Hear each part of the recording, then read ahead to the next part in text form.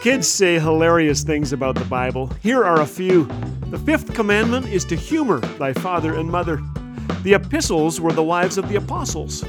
Jesus had 12 apostles. The worst one was Judas Asparagus. Judas was so evil that they named a terrible vegetable after him. Truth is, adults don't fare much better than kids when it comes to Bible knowledge. In a recent poll, more than half of young adults believe The Hunger Games is or may be a biblical story. It isn't. It's time to read the greatest story ever. Open the Bible, read about Jesus.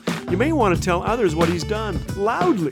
Which reminds me of the little guy who said the people who followed Jesus were called the 12 decibels. This is Laugh Again with Phil Callaway. If you'd like to hear the regular daily program or discover all things Laugh Again, visit us at laughagain.ca.